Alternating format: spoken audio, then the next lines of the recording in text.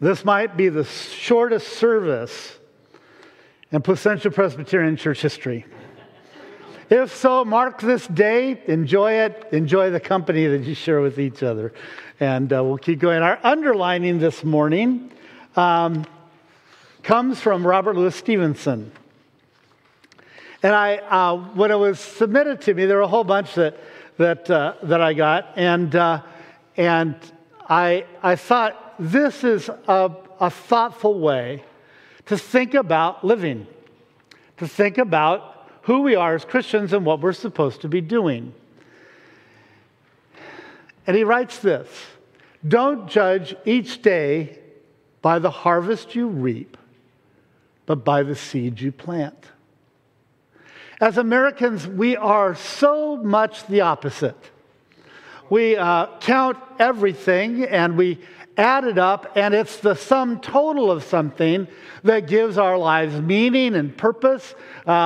People want to know your net wealth. People want to know how old you are. People want to know all kinds of things, and they want to know the sum total of it.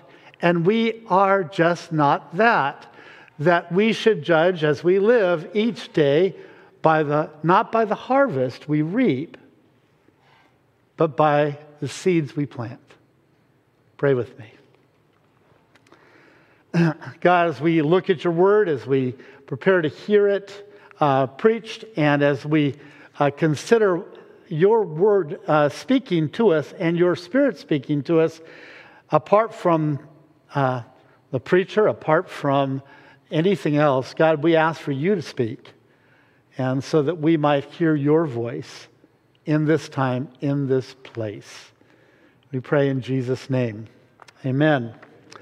The passage that it evoked in me was Mark 4 and other parts of the gospel as well, but the parable of the sower and the seed. And you know it well. Jesus is teaching about the kingdom of God, what it's like. And there's some things to pay attention to in the text and to notice as we move along.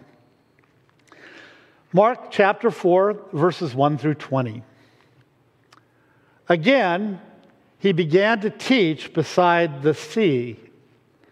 Such a very large crowd gathered around him that he got into a boat on the sea and sat there while the whole crowd was beside the sea on the land. He began to teach them many things in parables, and in his teaching he said to them, 'Listen, a sower went out to sow. And as he sowed, some seed fell on the path, and the birds came and ate it up.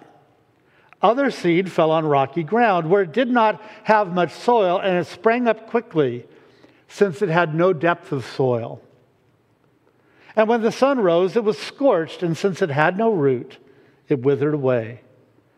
Other seed fell among thorns, and the thorns grew up and choked it, and it yielded no grain.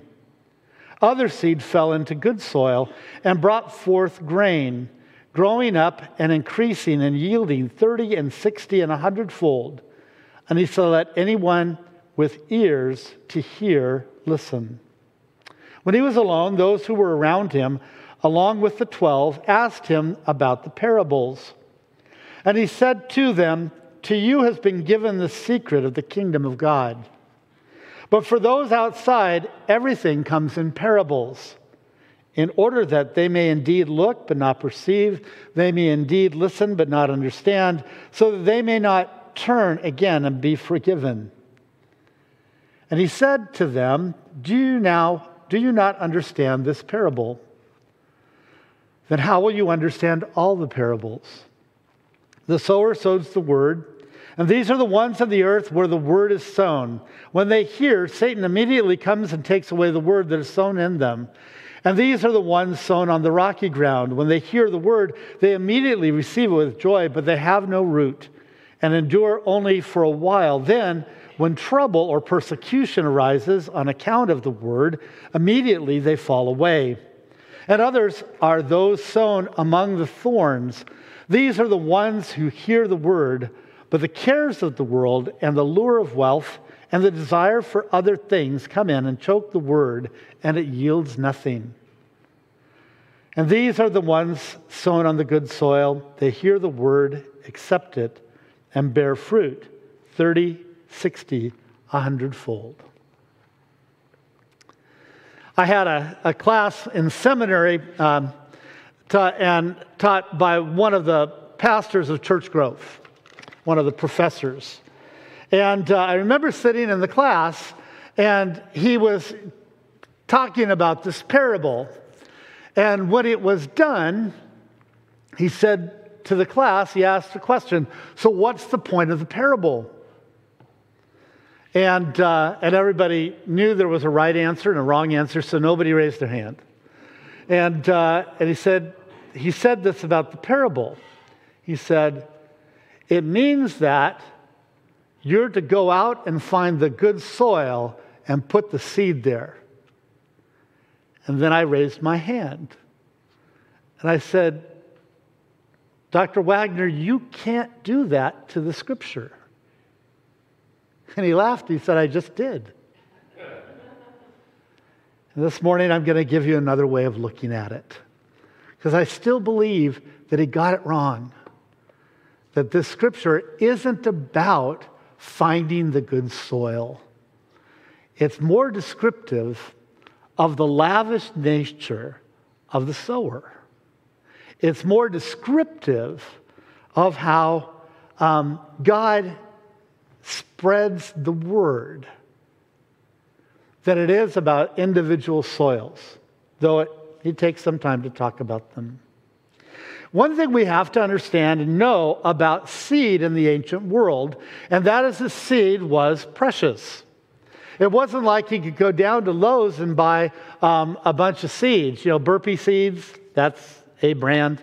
We buy seeds every now and then. Dee likes to buy herbs and fruit and all kinds of stuff and grow up from seedlings. And so we have a bunch of egg carts that have a little bit of soil in it, and we scuff the seed a little bit, and we moisten it on a towel, and then we put it in the dirt, and then hopefully it germinates and we get a small plant. And then that small plant goes through a series of dyings because it never quite makes it into the ground outside in the garden.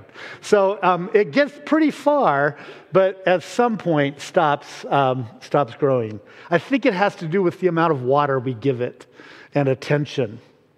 But seed isn't like that in the ancient world. It's precious. It's rare. It takes a lot of work to be able to preserve seed and to keep it. It's not like they have farms just for seed. They get the seed off of the plants that they grow. And so in the ancient world, the planting practices were simple. They would take a stick, they would plow up the ground, and then they would take a stick, and they'd poke it in the ground, and they'd drop some seed in it out of their little pouch. And they'd go to the next stop, and they'd do that. And they do that. We used to live in Camarillo up next to, when you come down the hill off the grade of the 101, there's all these farms. And we live right next to some fields. And they didn't do it anything like that. And it was mature plants going in. And particularly when they did things like peppers and that kind of stuff, they would go up, the stakes would go up. You could always tell what they're planting. It was stakes for peppers. It was plastic for strawberries. And then it was just the smell of cilantro.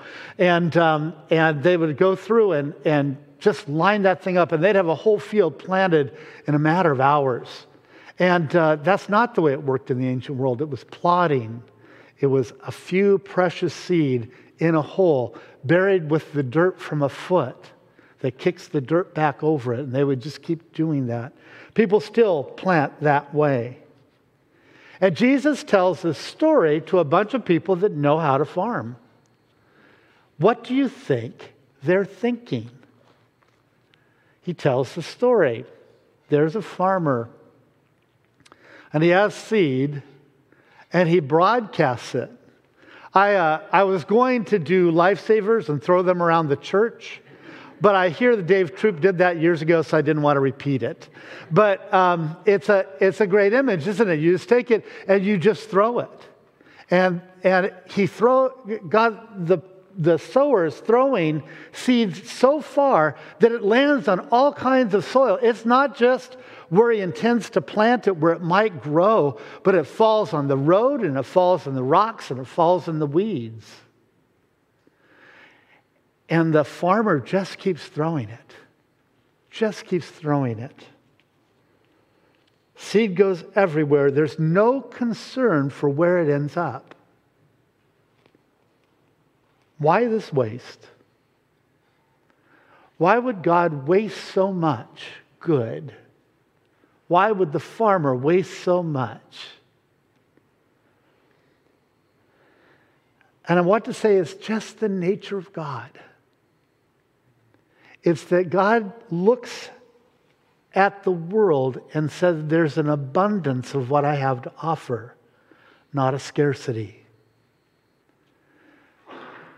What I've shared with you before, I love to share this. I love to share it actually. If my sister were watching and she's not, I'd love for her to hear it again, because I say it to her every time I see her.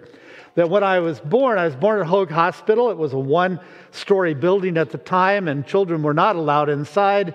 And I've probably told you, I was held up at the window for my sisters to see me. And my youngest sister, who at the time was 4, my middle sister, said to herself, "There's not enough love in this family for one more child." And I think she had it in for me from that day on. But she was wrong. She was wrong, I'm pleased to say. There was enough love. But I think people look at it that way. God's not concerned with it. God knows that what God is offering is abundant. There's an abundance of love. There's an abundance of mercy. There's an abundance of graciousness. There's a bunch of goodness. It is just endless. It overflows. We get that from Psalm 23, right? What happens? My cup does what? Runneth over.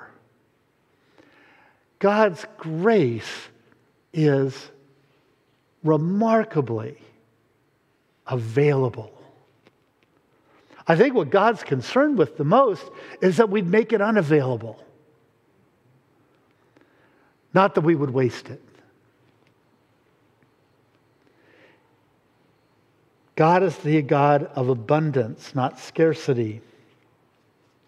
We live in a world of voices that tell us that there's not enough to go around. We live in a world that says we need to be careful not to give it all away. That we ought not to share indiscriminately. We ought to be judicious in how we give our substance away. There's not enough to go around. There won't be anything left when we need it if we're too generous, if we give away too much. Started a church in 1988, pastored it for 19 years. And in the process, we grew up our leadership. People that had never been in leadership in a church before were invited to be in leadership at Trabuco Presbyterian Church. And as they were, we realized, they don't come ready-made. Leaders are people that are taught, they're discipled, they're brought along. They don't always know how to do this. And we were all in that same boat together. I'd never been the pastor of a church before, and these people had never started a church before. And so we were on a steep learning curve. But I remember early on what we asked of our elders was that they give regularly a percentage of their income. That it wasn't, we didn't ask them to give 10%. We asked them to give a percentage and to do it regularly, to lead by example in the life of the congregation. And to trust God that God will take care of them in this. I remember one of the men in the church came to me, and he'd been asked to be a new elder. He said, I can't, I just can't tithe. I can't do it. I said, well, why? he started to talk about just his concerns and his fears and everything else. And when it came right down to it, he said, I just don't know if I tithe that there'll be enough at the end when I retire. Fair enough. It's an interesting statement. And what I challenged him with was to believe that there was enough, that God would provide in his life and for his life. I don't know what his answer was. I don't know what he came around to.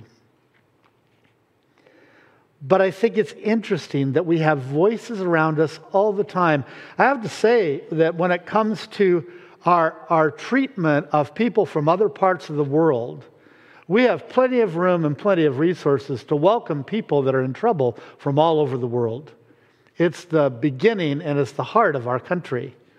And I'm really surprised by Christians who would shut doors for people to come and reap the benefits of what we have. I'm always surprised that we think there's not enough to go around. Do you realize there's enough food in the world to feed everybody 10 times over? It's not about how much food there is, it's about who's got it and who's holding on to it. Jesus' story isn't intended to counter our fear of scarcity, that there's not enough. You might ask, if there's so much, then why in the parable is there such low receptivity, such low return? You realize that the parable says that the seed goes out and only 25% of it actually produces something. It's an interesting thought that the seed goes out and finds 4 different kinds of soil, but only one produces. So only 25% of it is productive. And yet, that 25% produces a remarkable harvest. Why then is there such low receptivity if there's so much abundance? C.S. Lewis, in his sermon, The Weight of Glory, puts it this way. He says, "We are half-hearted creatures, fooling around with drink and sex and ambition when infinite joy is offered us. Like an ignorant child who wants to go on making mud pies in a slum gutter because he cannot imagine what is meant by the offer of a holiday at the sea."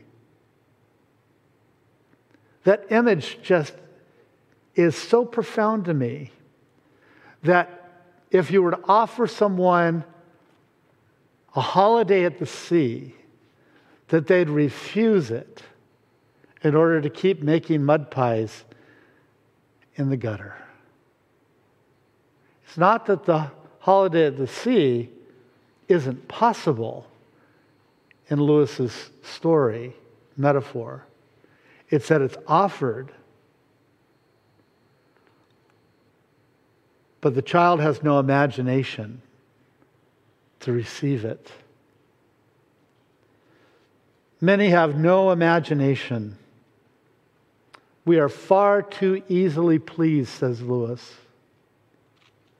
We have no imagination for the grandeur that Jesus is offering. A completely plowed up and new existence,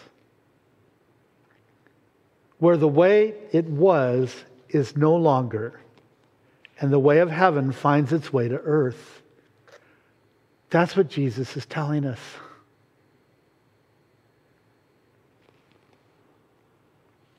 I think it may be that if we really saw it clearly, if we truly believed this,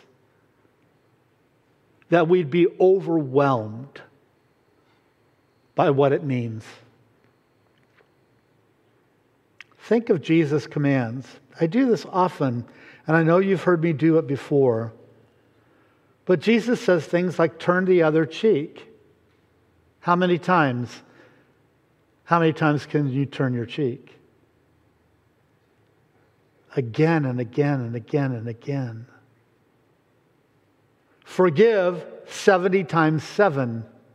He doesn't mean to count up to 490. He means forgive and keep forgiving, because that, friends, is life. It's the way of God. It's the very character of Jesus. Amen. Love your enemies. How many of us in these last few years have chosen up sides and we've grown to hate people who believe something different than what we do about something stupid like politics? Something as unlasting as politics. I know politics are important, but it will not last, friends.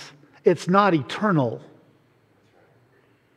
And we've taken up aim at one another. And as I've said before, we forgot who we are and whose we are.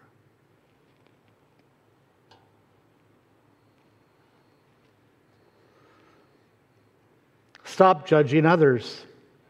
Jesus says, give away everything you have and come and follow me. I don't know anybody, actually. I know very few people that have done that. I should say I do know a few. And it's amazing to see that. Provide hospitality to the stranger and the sojourner in your midst. And I can keep going. Jesus is endless in what he has to say to us about how to live.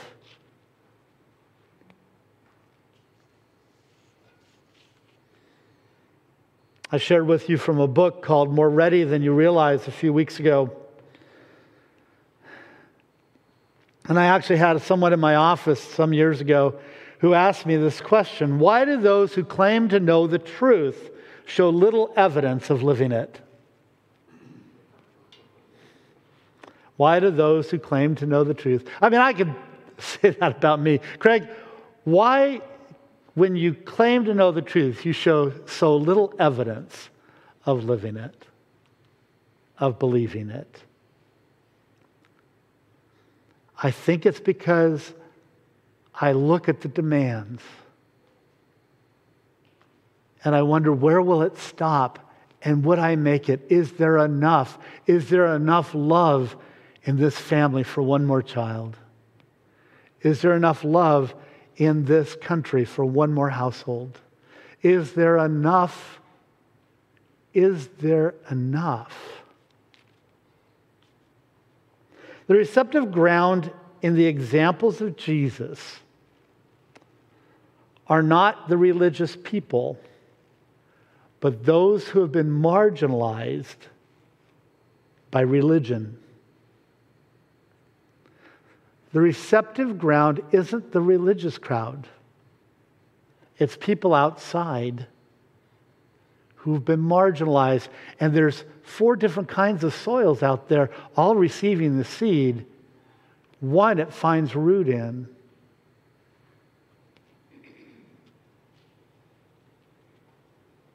But it's not for the insiders that this parable is being told. It's for those, like the Sermon on the Mount, who cannot get God for themselves. Blessed are those who cannot get God on their own, says Jesus. That's how Dale Bruner translates the first few Beatitudes. Blessed are those who cannot get God for themselves. Blessed are the poor in heart. Blessed are the hungry. Blessed are those who mourn. Blessed are the meek. Blessed are those who in the rules of the world cannot access God on their own. And that's where the seed is going. Not everyone will receive it. I was reminded last night, our young adult group was trying to go to the beach, and I had given just a little bit of advice about finding a a fire pit, and it was not heated. It's to go down early in the morning at about 7 or 8, and you go down and you stake out your claim, and you stay there all day, and that's your fire pit. And even then, it might be hard to find one. And they unfortunately went without last night and still were able to get together. But I was at the beach some years ago, and I used to live above Crescent Bay in Laguna Beach. And I was down there, and there was a group of young adults that were playing in the surf. And the waves would come up, and these young people, there was about a dozen of them, they were there as a group, and the water would come up and chase them up the beach, and they'd run back up to the where the water wasn't on the dry sand. And then as the water went back out, they'd run back down to the ocean. And they played and they laughed and they fell down and they got all wet. And these are people that were, some of them were Down's children, Down's adults. Some of them had other kinds of challenges in their lives. But that day I watched them and they were having such a great time. Totally unself-conscious of the people on the beach who were preening and sunning and tanning themselves with dispassionate aloofness to all those around them. And there was a group of college students, just people that had just graduated, who were there. And one of the young men was just talking about how he'd been looking for a job. He graduated from one of the prestigious universities in Southern California, and they promised him access to all kinds of things, and it wasn't happening for him. And he said, "It doesn't matter. I have my trust fund anyway." And he sat there disgruntled, unable to see the joy of being at the beach, unable to see the joy of his life, unable to see the abundance around him. He didn't have access to it. And these young people, unselfconsciously, running in and out of the waves were such a counterpoint to the way this one person viewed the world and the way they viewed the world. To these young adults playing in surf, there was an abundance of everything. It was joy. Infinite joy, as Lewis would say. And for this young man on the beach complaining to his friends, he couldn't see the abundance he had. He could only complain. Jesus is so intent on finding those in whom the word of life could come to life. He's willing to be wasteful with this precious seed and scattering it wherever it might find root. It will go to everyone. It'll go to this disgruntled college graduate on the beach as it will to the children playing in the surf. It'll go everywhere. Because Jesus is intent on finding anyone who will respond. Anyone. Not a select few. We're a mixed bag. We want it to happen, and we don't. Because if it's true that the blessings we've been given, that the Word of God, that the results of the Word of God in our lives are supposed to be broadcast to everybody, and without concern for whether there's enough, then what will be left? We're just not sure. And so we take our money and we give a little bit. We take this Word of God and we go to comfortable places and we put a little bit there. And we do a little bit over here.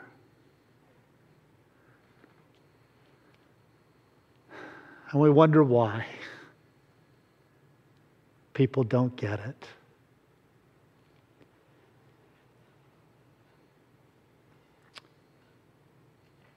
What would it be like for you in one area of your life to move from careful measuring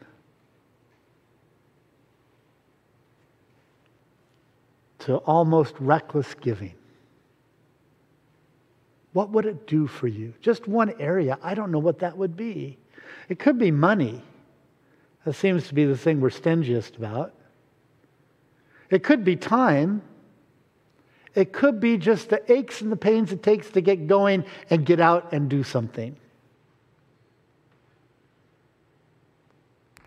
It could be almost anything.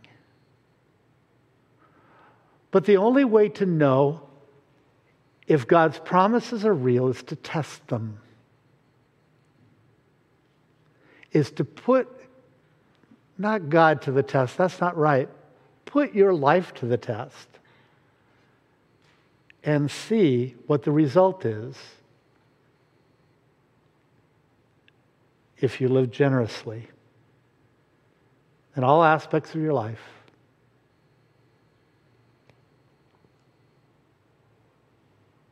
What corner of your life would be a starting place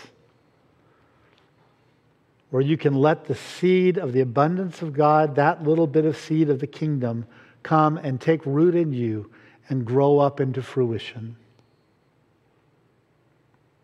What would it be? Pray with me. God, forgive my unbelief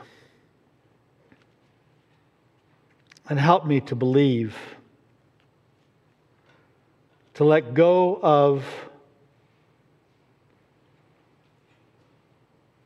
my life, how I think I'm preserving it, that I might reflect the lavish nature of your love. In Jesus' name, amen.